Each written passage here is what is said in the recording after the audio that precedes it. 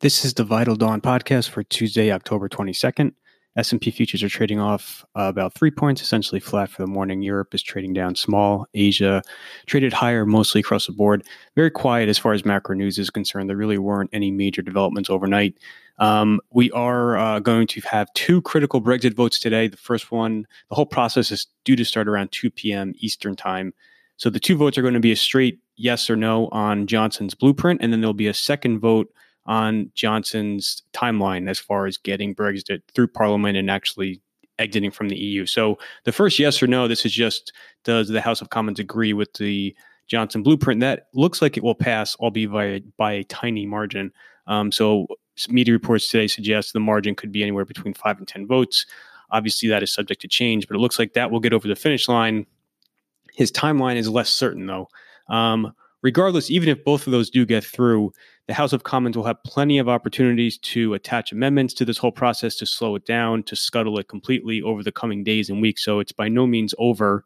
Although you can still say, though, that a hard Brexit or a no-deal Brexit on October 31st is still very unlikely. So you may see a little bit of resolution on this matter today, but this is by no means over. And again, if you look at the details of Johnson's blueprint, it really does not provide a lot of clarity. If you're a company operating in the EU and the UK, you're still going to be faced with a lot of uncertainty over the coming year plus. So this won't, I think, give a giant relief to kind of economic data in the region. It may, though, be more of a relief to markets. Other than that, there really was not a lot to talk about as far as macro news is concerned. There were no major eco numbers out today. There were no major central bank developments, a couple political developments internationally, none of which really matter for U.S. equities. This week is really going to be the high volume week of earnings season. So I think that's where most investors are focused. In Europe, you had a bunch of reports out. Reckitt Benckiser is probably the big highlight. That company had underwhelming results and cut its guidance. So that's weighing on staples in Europe. That's probably the real big standout. Another one actually is AMS, which is a semiconductor company in Europe, actually had pretty solid numbers. Guidance was decent. The qualitative language was encouraging as well. That stock opened higher in Europe, but it's since come for sale. So that just points to a pretty high bar for semiconductor earnings. And the first real big report of the season is going to come from Texas Instruments tonight. So Texas Instruments is a huge company, very diversified, a lot of end markets that it touches. So people look at it very closely as far as kind of being a barometer for the overall space. So it'll be interesting to see not only Texas, not only Texan numbers, but as far as how the market interprets them. Other than that, out of Europe, you had Novartis, Logitech, UBS, Software AG, all that numbers. I don't think any of them really matter for the S&P.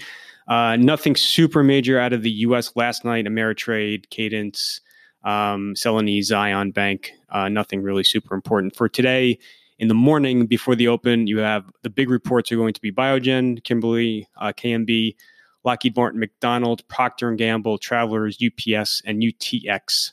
Those are going to be the big ones today. And then Texan's really the only major one tonight. You have a few others as well.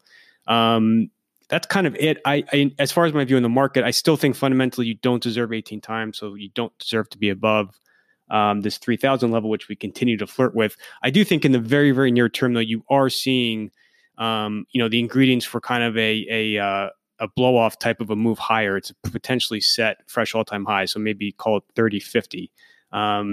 Really not worth chasing, really not, in my opinion, worth doing anything about. It's going to be very hard to time. I think it's going to be very brief and you shouldn't chase it.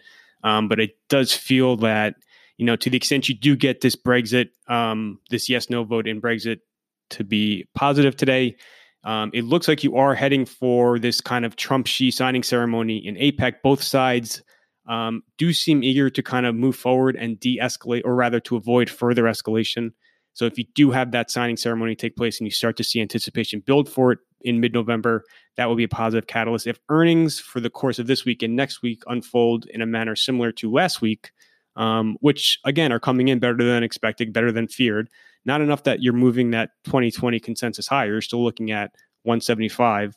But the numbers certainly are better than feared, and the qualitative language also is better than I think people were fearing in terms of just the broader economic environment. So if you have all those ingredients occur, you definitely could place upward pressure on this market. But like I said, fundamentally, I don't think it's anything worth chasing. I don't really think it's deserved either.